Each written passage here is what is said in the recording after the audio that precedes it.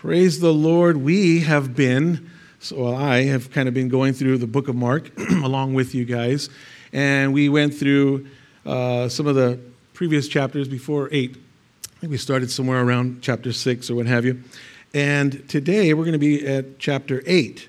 And we're going to look at something that Jesus did. And many of you probably have your Bibles open. You're probably looking at chapter 8, and your subtitles probably said how many people he fed. And I'll have the scriptures on the wall for you, kind of make it a little easier as we go. Check the time, and let's see.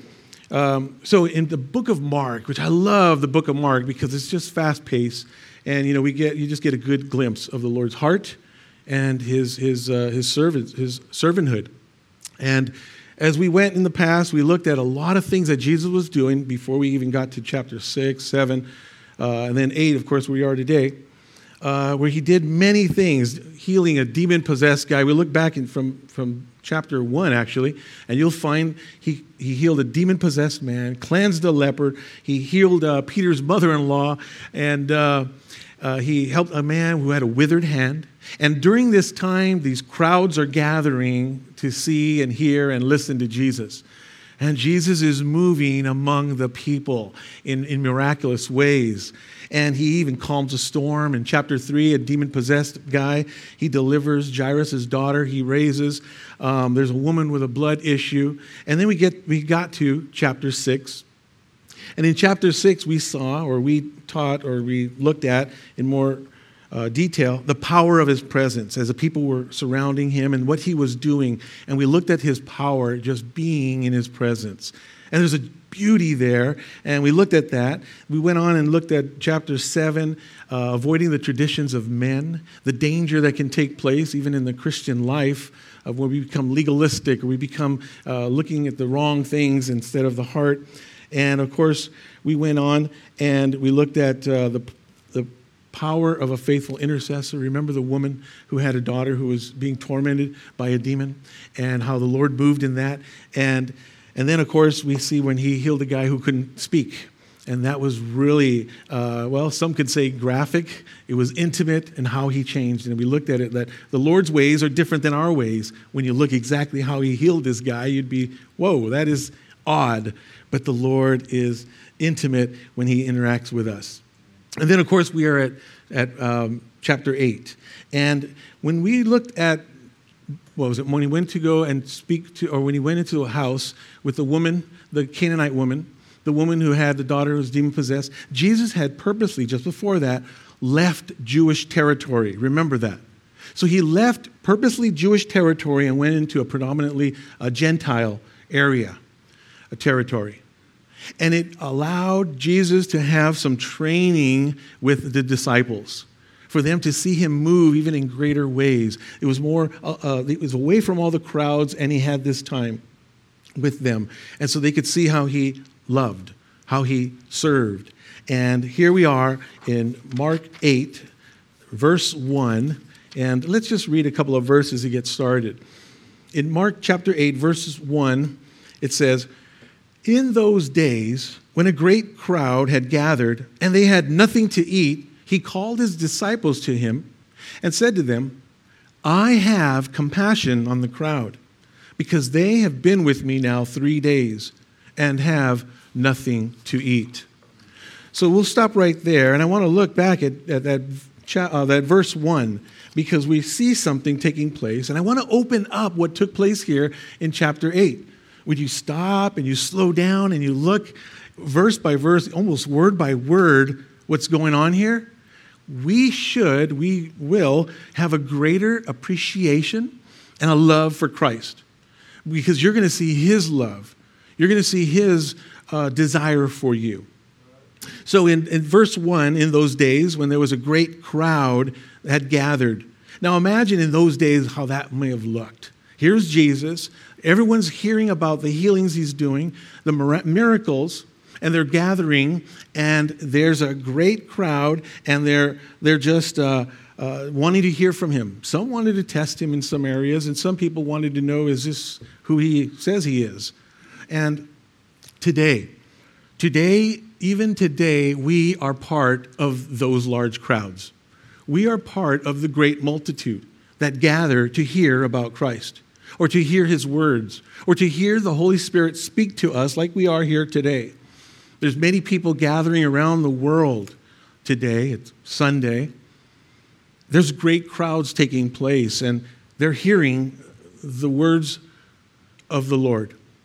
And they can experience his compassion when they surrender, when they understand, when they're really seeking. So Jesus here is in a predominantly Gentile region. And so he has a gathering. And like today, a gathering can consist of many types of people from many walks of life. It could be the rich, the poor, the single, the married, the old, the young, the rebellious, the parents, all these different types of people that are being spoken to today were being spoken to then. Nothing has changed. The Lord still speaks, and these gatherings still take place. So back then, as you can try and imagine, Jesus himself with a great crowd. So that was really cool then, but it's also cool now. This right here is incredible because we have here a room full of hearts and souls, and some of you might be hurting more than the others. Some of you may be rejoicing more than others. But every person here with a relationship with the Lord, and if you don't have a relationship with the Lord, he's trying to have one with you.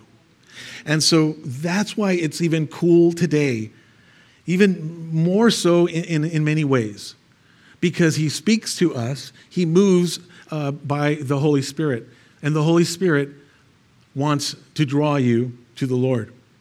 There's excitement, there's anticipation in this room perhaps, there's doubts. Maybe someone's been forced to be here. Maybe someone wasn't very excited or very tired, but then they turned and said, I'm going to be there because I want to hear about my Lord.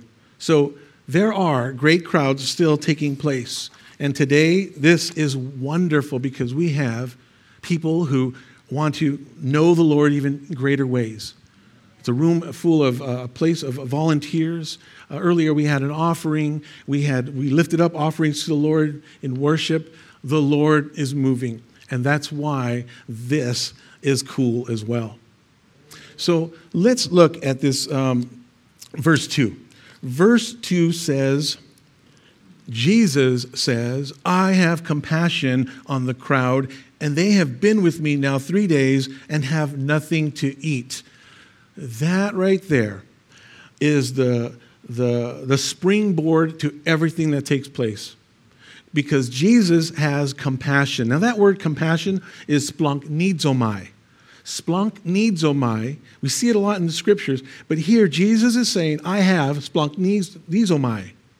It means to be moved deep within, to be moved with compassion. So deep that the word describes to be moved to one's bowels.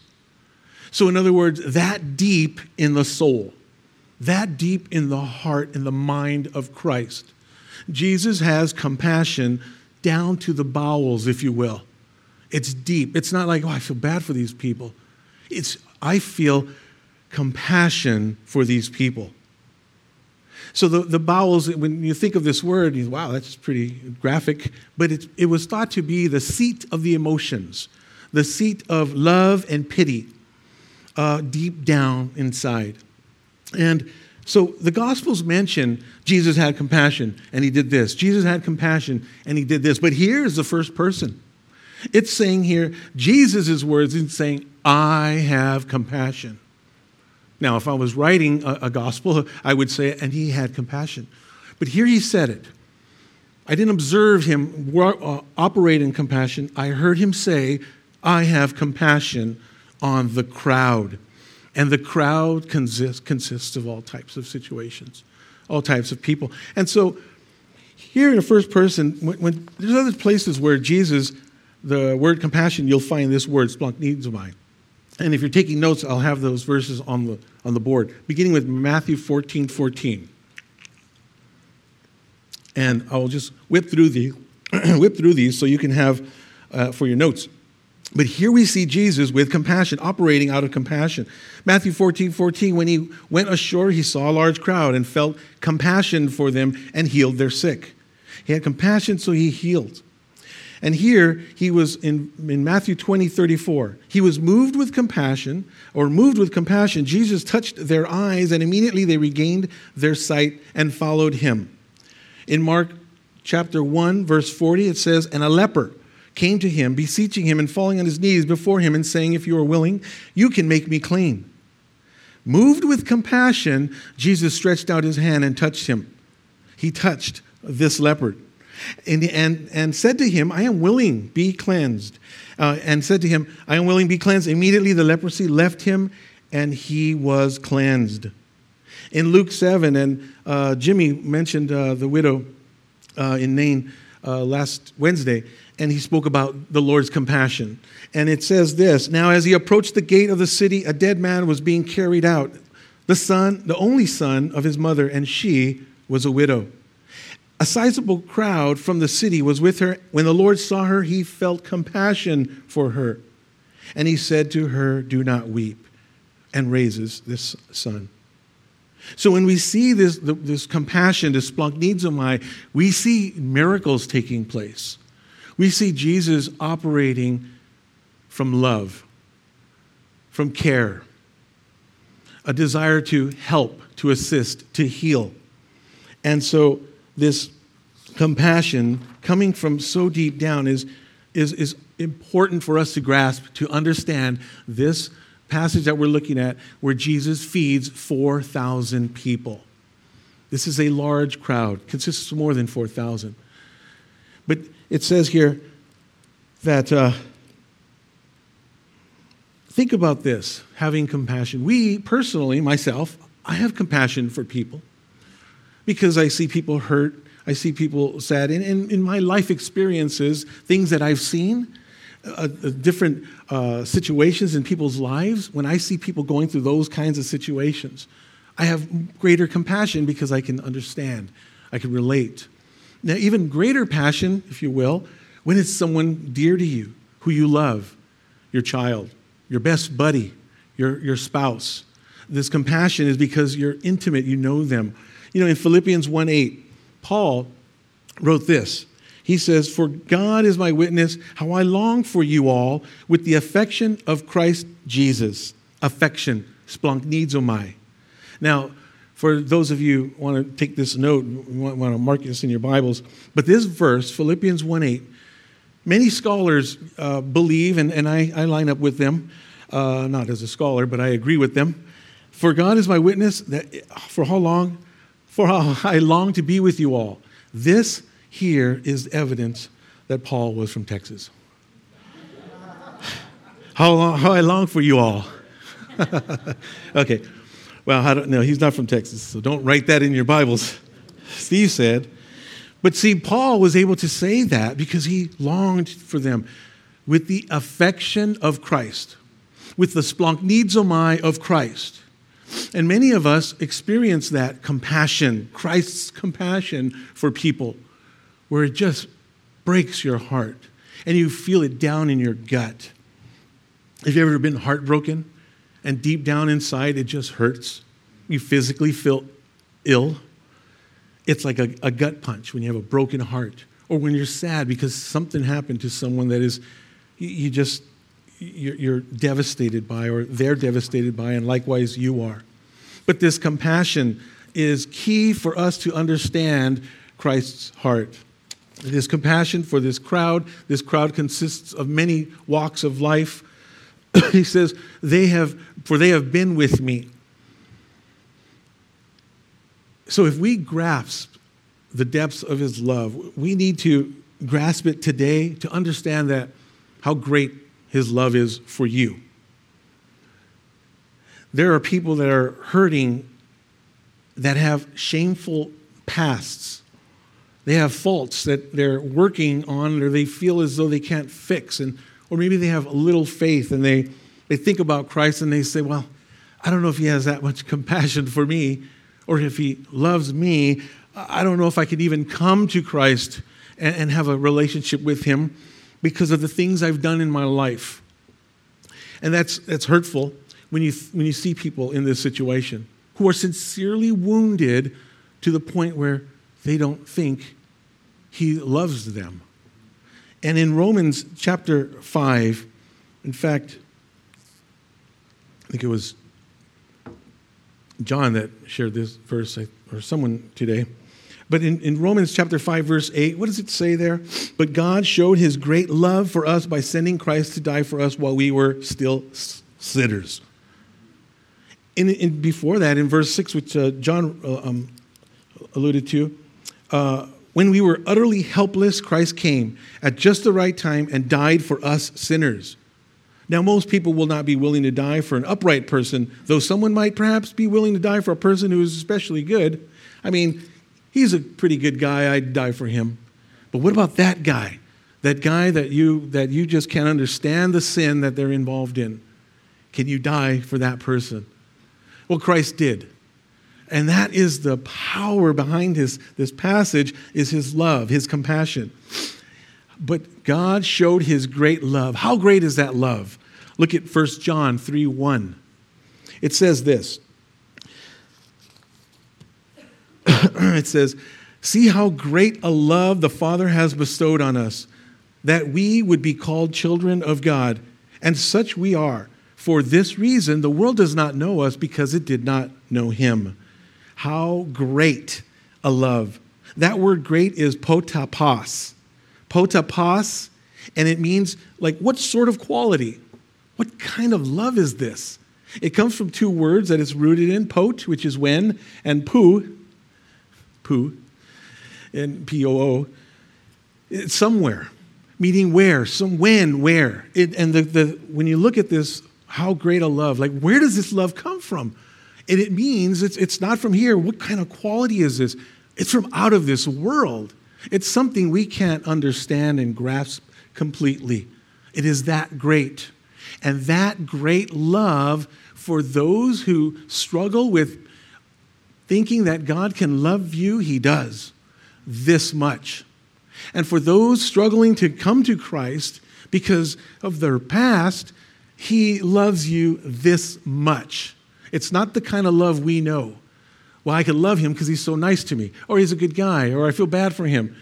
It's genuine love for someone because the Lord knows without a relationship with him, he knows our end. And that should fuel our love for the world when we know their end.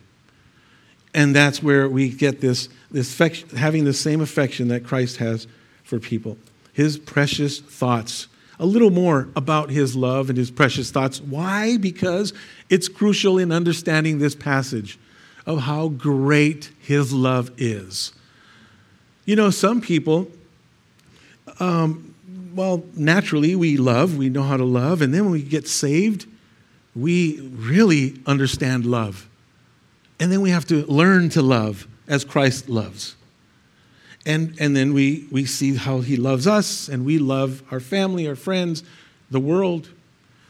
And then there's a point where sometimes it's hard to receive love because you maybe were never loved this way. It's hard to fathom. And we have to learn how to receive his love and get over the fact of our past, of our reputation, the things we used to do, and receive this great love. Psalm 119, verse 17 says this, how precious are your thoughts about me, O God? They cannot be numbered. Precious, that word yakar means to esteem, to prize, to be valuable. Precious, costly. How valuable, how precious, how prized are your thoughts about me? Look at Zephaniah 3:17. Zephaniah 3:17, you guys are familiar with this verse. Zephaniah 3:17. The Lord your God is in the midst, a mighty one who will save. He will rejoice over you with gladness. He will quiet you by his love. He will exult over you with loud singing. So this is, to understand God's love, look at this passage. The Lord your God is in the midst, a mighty one, the mighty one who saves. It means a victorious warrior is what we're looking at here. A victorious warrior who saves will rejoice over you. He displays joy over us. And it says that he calms us with his love. Your life could be chaotic, and our lives were chaotic without Christ. But when we understood his love, when we received his love, when we surrendered to him, there came a calm, a calming of our soul. Now, this loud singing, renah, means joy and praise. This loud singing over us. Now, this word ranan means to shout, to cry out. And I like to somehow get people to remember a word like this Hebrew word, ranah. It means to shout, to cry out. It's like a parent when you sing to your child. You sing to them. They're little kids, and you play with them. And there's just this parent singing to a child beauty there. And so that word ranah is sort of sounds like rana. And if for maybe some of you Hispanics, it may want to sing this with me a little, but sana, colita de rana, right? Rana, loud singing, joy. And so maybe that word will stick in your mind that that's what he has for us. It's like when you sing these little songs to your children.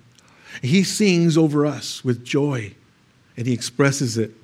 His love is a jealous love. In 2 Corinthians 11:2, look what it says here. For I am jealous. This is Paul writing to the church of Corinth. For I am jealous for you with a godly jealousy. For I betrothed you to one husband so that Christ might present you as a pure virgin. Jealous, zeloo. Zeloo means to desire earnestly, to pursue. The Lord pursues us. His love is jealous for us. He's jealous for you because the enemy wants you. And he's jealous to have you because if the enemy gets you, you're done. You're hellbound. And he's jealous for you. He wants to have you and give you eternal life. Galatians 4:17, here's that word. Those people are, and speaking of the, in verse 4, chapter 4, verse 17, those people are zealous to win you over, but for no good. What they want is to alienate you from us so that you may have zeal for them. That's the enemy. The enemy is also zealous for you to get us to become legalistic, to become to be drawn away from the Lord. So there's a battle going on for your soul. Verse 2, we need to adopt that compassion. This weekend, we're going to go out and share the gospel. Maybe you have opportunities to talk with people. People will be invited. They might be here next Sunday. And it's our opportunity to adopt Christ's passion and live it out next Sunday here or this weekend. I have compassion. Those people, they had nothing to eat for 3 days. They had a 3-day seminar going on with Jesus. That's a pretty cool option, right? To have a 3-day seminar with the Lord. But he knew that their food was depleted. They either brought food and finished it, or they just didn't have any because they were there for 3 days. But we need to adopt this heart set. We need to understand that everyone, all of us, need to be about prayer. How can I serve? How can I operate in compassion, the affection of Christ towards people? You see, we need to have this because when people come here, sometimes their food has been depleted and they're hungry and they may not have Christ. And we have to recognize that as more than just, hey, how are you doing? Nice to meet you. And then, well, I met someone. But where are they? We don't know. Oftentimes you may not find out. But there may be things that they're going through in their lives. It says that there have been 3 days, and if I send them away, they'll have nothing to eat. When we have visitors here, even people that have been coming here for years, after service, we kind of, quote, send you away back into whatever it is that you're dealing with in life. And so here is where ministry needs to take place.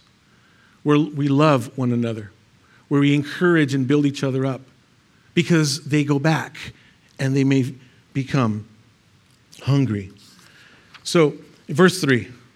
Verse 3, look at the Lord's heart, and it says here, "And if I send them away hungry to their homes, they will faint on the way, and some of them have come from far away."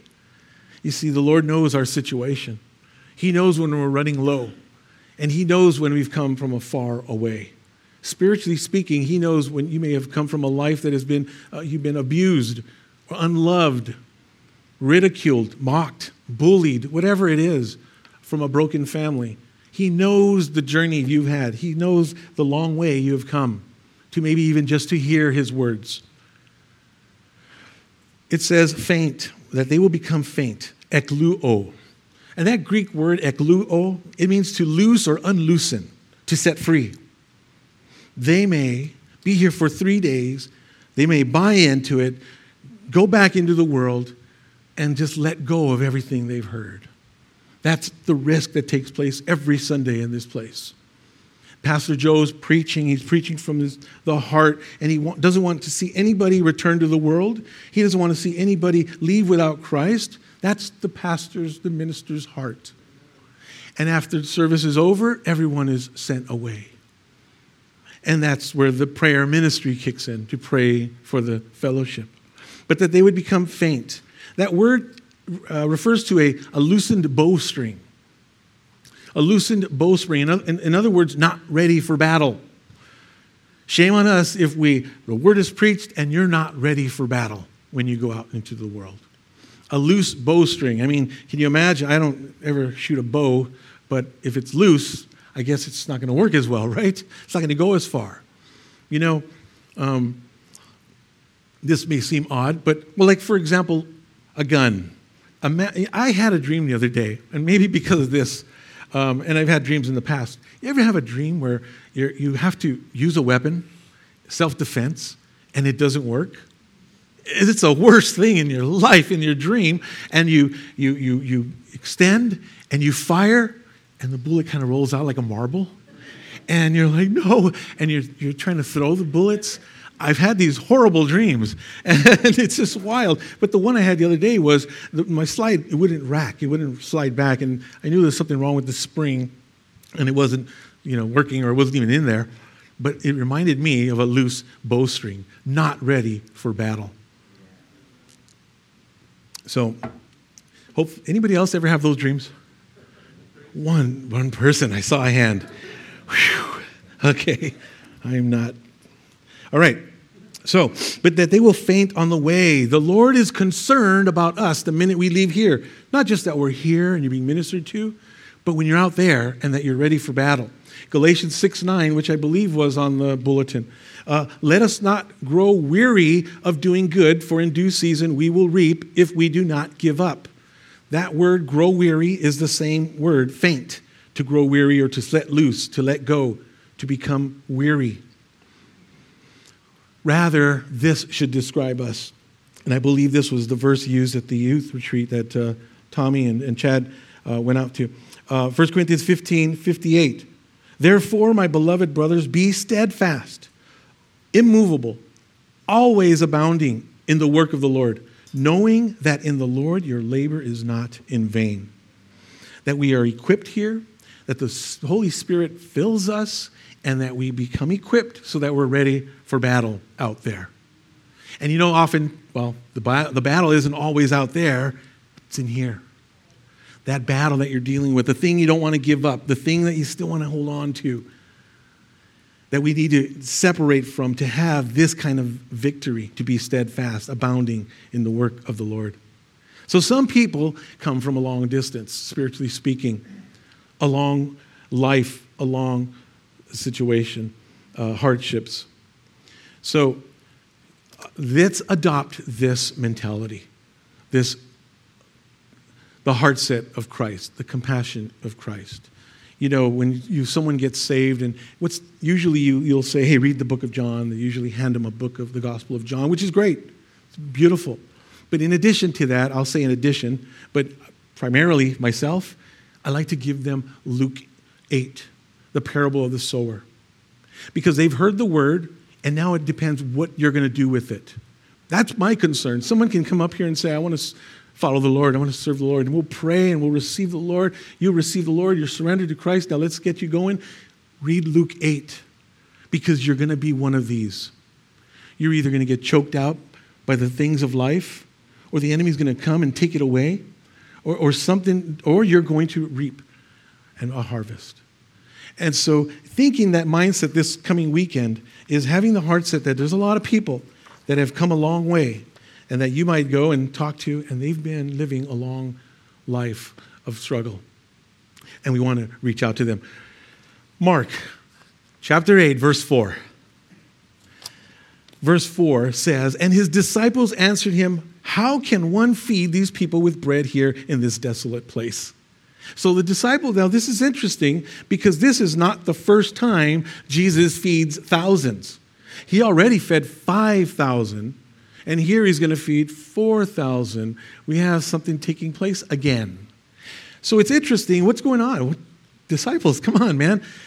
And the disciples answered him, how can one feed them with the people with this bread out here in this desolate place, which is another word for wilderness, out in this wilderness, because time of the season here, the other time there was green grass that they sat on. Here there's no mention of grass. It's referred to as a desolate place. And so we take it that the time of the season here is there probably wasn't anything to eat, and a lot of comforts were gone. So it's not the first time. So what is happening here with the disciples? How can one do this? It's a desolate place, Lord. But they just did this. They did it recently, 5,000. So is it a little faith issue? Is it them having a little faith? You know, I mean, let's be honest. We've been there. The Lord moves in our lives, and then something comes again, like, how are we going to get through this? Or did you forget how the Lord delivered you from this? How you are saved and you're a believer now, and the things you were involved in? He can do this. And so is it they have some kind of spiritual amnesia that we can all sometimes have? Let's be honest. But I don't know. Here's what I think, and I don't know if it's necessarily tongue-in-cheek, but I believe the disciples knew what was going on. I believe that they see what's going on, and they have some spiritual confidence in Christ. In verse 4, that verse in the different translation, in NASB, the 95 version, it says it this way: where will anyone be able to find enough bread here in this desolate place to satisfy these people? How did they look at Christ? Did they say, hey, so how are we going to do this in this desolate place? It's sort of like, I know what you can do. How are we going to do this? How can one feed? Where will anyone, Jesus, be able to find enough bread of life, in this desolate place to satisfy these people? So were they like, were they? I think they were. I think they understood. I think there's confidence there. I don't think it's necessarily a lack of faith. I think it's maybe it was more like this. Jesus, how are we going to do this? In other words, are we going to do this again? Is this going to happen again? Or maybe it was that bad. It was like, okay, how are we going to do it? These conditions have worsened. And Jesus, in verse 5, it says, and he asked them, how many loaves do you have? And they said 7. A lot could be said about that verse. How many loaves do you have? I don't know. How are you guys going to do this? Or is he pointing out that, what do you guys have? And now you understand what little you have? Now watch this. There's an understanding we need to get when we're following the Lord. Who he is and who we are. Who he is and who we aren't. He's in control. And with what little we have, he can do great. And when we have that humble heart set, that it allows the Lord to move. It gets us out of the way to let the Lord move. So in verse 5, how many loaves do you have? And he said, 7. It's almost like an examine yourself moment. How am I going to get through this trial? How am I going to get through these things in life? I have to recognize that it's not me that's going to fix this. It's me getting out of the way and allowing the Lord to fix this. Allow the Lord to minister. So there's just some powerful stuff right there in what's going on. The disciples thinking, Lord, who is going to do this? Verse 6 and 7 says this. And he directed the crowd to sit down on the ground, and he took the 7 loaves, and having given thanks, he broke them and gave them to his disciples to set before the people. And they set them before the crowd. And they had a few small fish, and having blessed them, he said that these also should be set before them. The Lord will provide. The Lord provides, and he will assist. He can change circumstances to the point of miracles.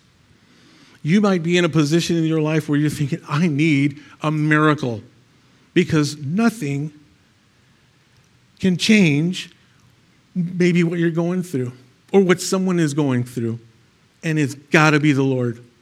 And when we have our hearts understanding, living in this humility, understanding that he can move even to the point of miracles, our faith grows. Our trust in the Lord grows. It says here that and he gave them to the disciples. He directed them to sit down. And so get this. Here's Jesus is using the disciples to serve the people. And so when I said, hey, it's cool today what's happening here, this great crowd, the Lord is using many of us here to serve the people. You were handed a bulletin at the door. You were greeted at the door. They assisted you to find a seat. If you have a question, you stop by the Welcome Center. And the Lord calls us to ministry. And he needs us to serve one another. And so here he's using the disciples, and he gave them to the disciples to set before the people. So Jesus gives, and this word is continuous in the Greek, that he continued to give the disciples. And the disciples, in turn, continued to set before the people. So Jesus provided, and the disciples served. There was a continual ministry going on. And our ministries need to provide, everything we do in ministry needs to be provided by the Holy Spirit, by God. Otherwise, it's just Steve. And that's nothing. But when the Lord provides that compassion, the love, the desire to encourage someone, to meet that new person, when the Lord's behind it, now we're having ministry. Now church is going on. And so he continues to give them, and they keep distributing. So what about the crowd? What were they thinking? Did they hear about the 5,000? Maybe they didn't. 3-day seminar, we're out of food. I'm going to go get some food. I'm not going to be here for 3 days. Maybe their faith was growing. Maybe they knew what Jesus can do. Maybe they knew a meal was coming. Maybe. I don't know. But they got one. And so things can be bleak. Your life, things could be, you could seem like you're against all the odds. Odds are all against you. And nothing is going to change. But the Lord will provide. He equips us to serve, and he also equips for our needs, whatever it is that we need, lacking food, lacking faith. So when things are out bad, trust the Lord, knowing that he can provide, and even to the point of miracles. What did Jesus say in Matthew 6:31? He said not to worry, right? Not to worry what we shall eat, drink, or what we shall wear. Your heavenly Father knows that you need all these things. The Lord knows what we need. We bring our needs to him. He knows exactly what we need. We might say, I need A, 1, 2, and 3, or A, B, and C, and he gives you B. Well, he knows that's what you need. It would be great to have A and C, but B will do just fine. Trusting the Lord. You know, it's possible that as this took place, that the disciples just sat back in confidence and watched their Lord work again. I want to live that way. I want to be able to not worry. I want to be able to trust the Lord and have those moments where I sit back and I just watch the Lord moving among his people. And if you pay close attention here every Sunday, you'll see it. The Lord's moving among his people. Verses 8 and 9. It says this, and they ate and were satisfied. You should underline that word. Circle it, highlight it. And they were satisfied. And they took up the broken pieces left over, 7 baskets full. And there were about 4,000 people, and he sent them away. About 4,000 men. He's not counting all the children and ladies. But we have about 4,000 people, and there he goes. He sent them away. A lot of times my prayer, just for announcements, is that, Lord, remove the distractions so that the Lord can move in our hearts, so that we can be filled by the Spirit, so that this could take place, so that when we send you away, you're equipped, that the Lord has filled you, that the Lord has equipped you, strengthened you, given you the boldness or the ability to resist the temptation that will definitely come throughout the week. And they ate and were satisfied. If you come to church and you eat the Word of God, you will be satisfied. They took up the broken pieces left over with leftovers. All right, that's an abundance. They had an abundance and they were satisfied. That word, kortazo, in the Greek, kortazo means this: to be satisfied with, obviously, an abundance. It's also used for this: the fattening of animals. It's when you feed your animals so much that they're allowed to eat until they are completely satisfied. If you guys have animals and you feed them, well, you do that to a puppy and probably die because he won't know when to stop. But your animal will eat and eat and eat. And, all right, I'm done. And he leaves food behind. He's done. He's satisfied. And there's leftovers. You gave them more than enough. And so this word here is they were satisfied. They were allowed to eat until completely satisfied. Like a buffet, right? And so here, man, the Lord's compassion, he wants to satisfy us. And he gives enough to satisfy. More than enough. And when you experience that, then you realize how much he provides. John 1:12 says this, but to all who believed him and accepted him, he gave the right to become the children of God. That is the ultimate provision from Christ. Salvation. He died on the cross so that salvation is available to those who surrender to Christ. That provision is a beautiful provision, and that's where it begins, salvation. And then in John 6:35, it says this, Jesus replied, I am the bread of life. Whoever comes to me will never be hungry again. Whoever believes in me will never be thirsty. Never be hungry or thirsty again. With your eyes on Christ, you receive what you need. You will be satisfied. You won't need to go and snack over here or snack over there or drink from that fountain or over there. When your eyes are on Christ, what he provides satisfies. It's sufficient.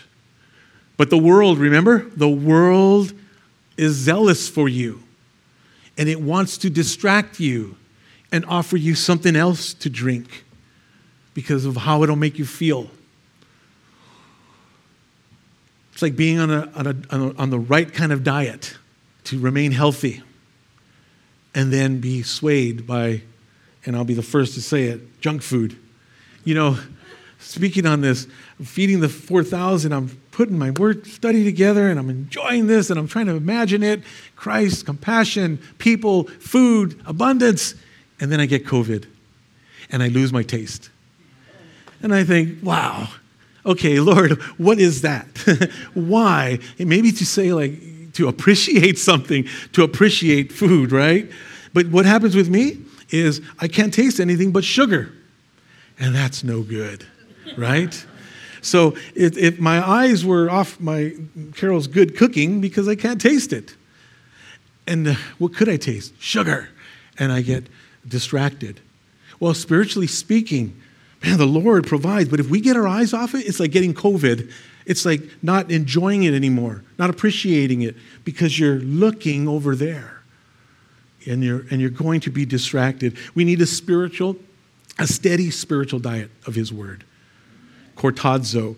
Matthew 5:6 says this, "Blessed are those who hunger and thirst for righteousness, for they shall be kortazo. They shall be satisfied in abundance." We need to develop that hunger and thirst for righteousness. You will be satisfied in abundance.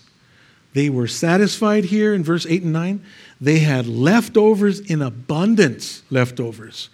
And then, so they were equipped, they were filled, and they were sent away. When we come to church on Sunday, we need to say, Lord, fill me because this week is this big report or this certain client or things aren't working. No one's accepting my bids, whatever it might be. Lord, fill me so I'm satisfied. Fill me so I'm ready for this week. Satisfied. You know, remember when the disciples say, well, where are we going to get the food, man? It's in a desolate place. They didn't say man to Jesus. But where are we going to get this food? And how and what? How are we going to get enough food to satisfy, to kortazo these people? He didn't say how are we going to feed them. How are we going to give them enough food so that they can eat until they're full, until they're satisfied? I think they knew what they were saying. I think they knew when they used that word. Verse 10. And immediately, Jesus, He got into the boat and with His disciples, and went to the district of Dalmanutha. After this feeding, after compassion for all these life situations, all these walks of life, showing them love, using the disciples as volunteers, if you will, to minister to the people, to see this is how you love people, feeding them to their full and satisfied. And when they were done, after all the leftovers were collected, immediately He got into the boat with His disciples and went to the district of Dalmanutha. We need to acknowledge this. We need to receive the Lord's, His compassion, and understand that as you're sitting here today, it's as if He's saying, I have compassion on the crowd. I love you. I'm jealous for you. The enemy wants your soul. I'm jealous and I want you to have eternal life. Micah 7:19 says this, once again, you will have compassion on us. You will trample our sins under your feet and throw them into the depths of the ocean. To throw, it means here in the Hebrew to cast, to hurl, to fling, to get rid of. He will throw them into the depths of the ocean because of this compassion and rachem, and that means love deeply, to show pity, to show mercy, like a parent's love. There it is, like a parent's love. It's an opportunity here today for a clean slate, for a new beginning, to receive His compassion, His love, the sacrifice on the cross, to surrender to Him and be loved like a child by the Creator. This word here of this compassion in the Hebrew, it's rooted in a word that speaks of the womb. The compassion from a womb. There's a parental love here. And in Psalm 103, verse 13, it says this, just as a father has compassion, rachem, on his children, so the Lord has compassion on those who fear him. So today, I'll say this, is now the opportunity to have that relationship with Christ as your Father in heaven. To understand Christ's love, how can we not want to follow the Lord? He's jealous for us. The enemy wants you. He wants to destroy you, and Jesus wants to save you.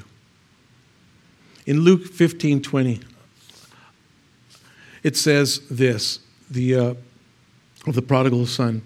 In verse 20 it says, so he got up and came to his father. He returned home, and he came to his father. But while he was still a long way off, his father saw him and felt compassion. He felt compassion. Splanchnizomai. He felt compassion to his bowels, if you will, for him, and ran and embraced him and kissed him.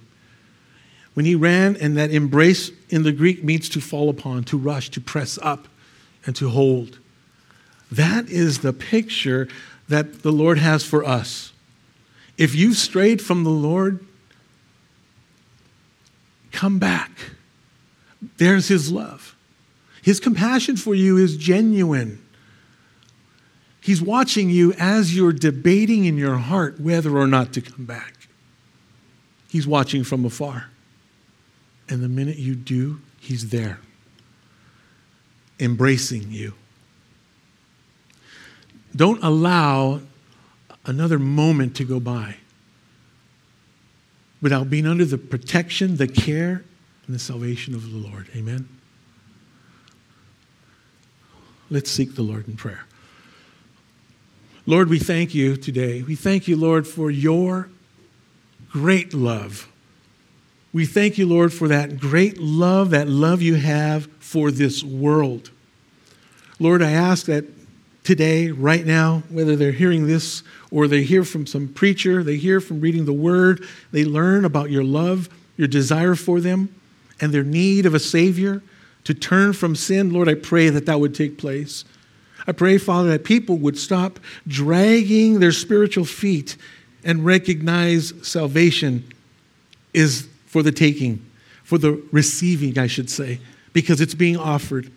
Lord, I pray that in this place today, that you would have your way with our hearts. Lord, that none of us would remain in rebellion. No one here would remain in confusion, but would recognize your love and the fact that your Son's words, I have compassion for, may everyone put their name right there and understand your love, your compassion as a parent loves a child, and they would receive it. Lord, have your way with our hearts today. I pray that you would equip us this week, right now, even with the fellowship that takes place, that people would be edified so that they're equipped, so that they're ready for battle, and they don't have a loose bowstring, but they're ready for battle to resist the devil and to draw near to you. We pray this in Jesus' name. Amen. Praise the Lord. We're going to pass out communion right now, and the Lord is, if you just go ahead and stand and we'll have communion passed out.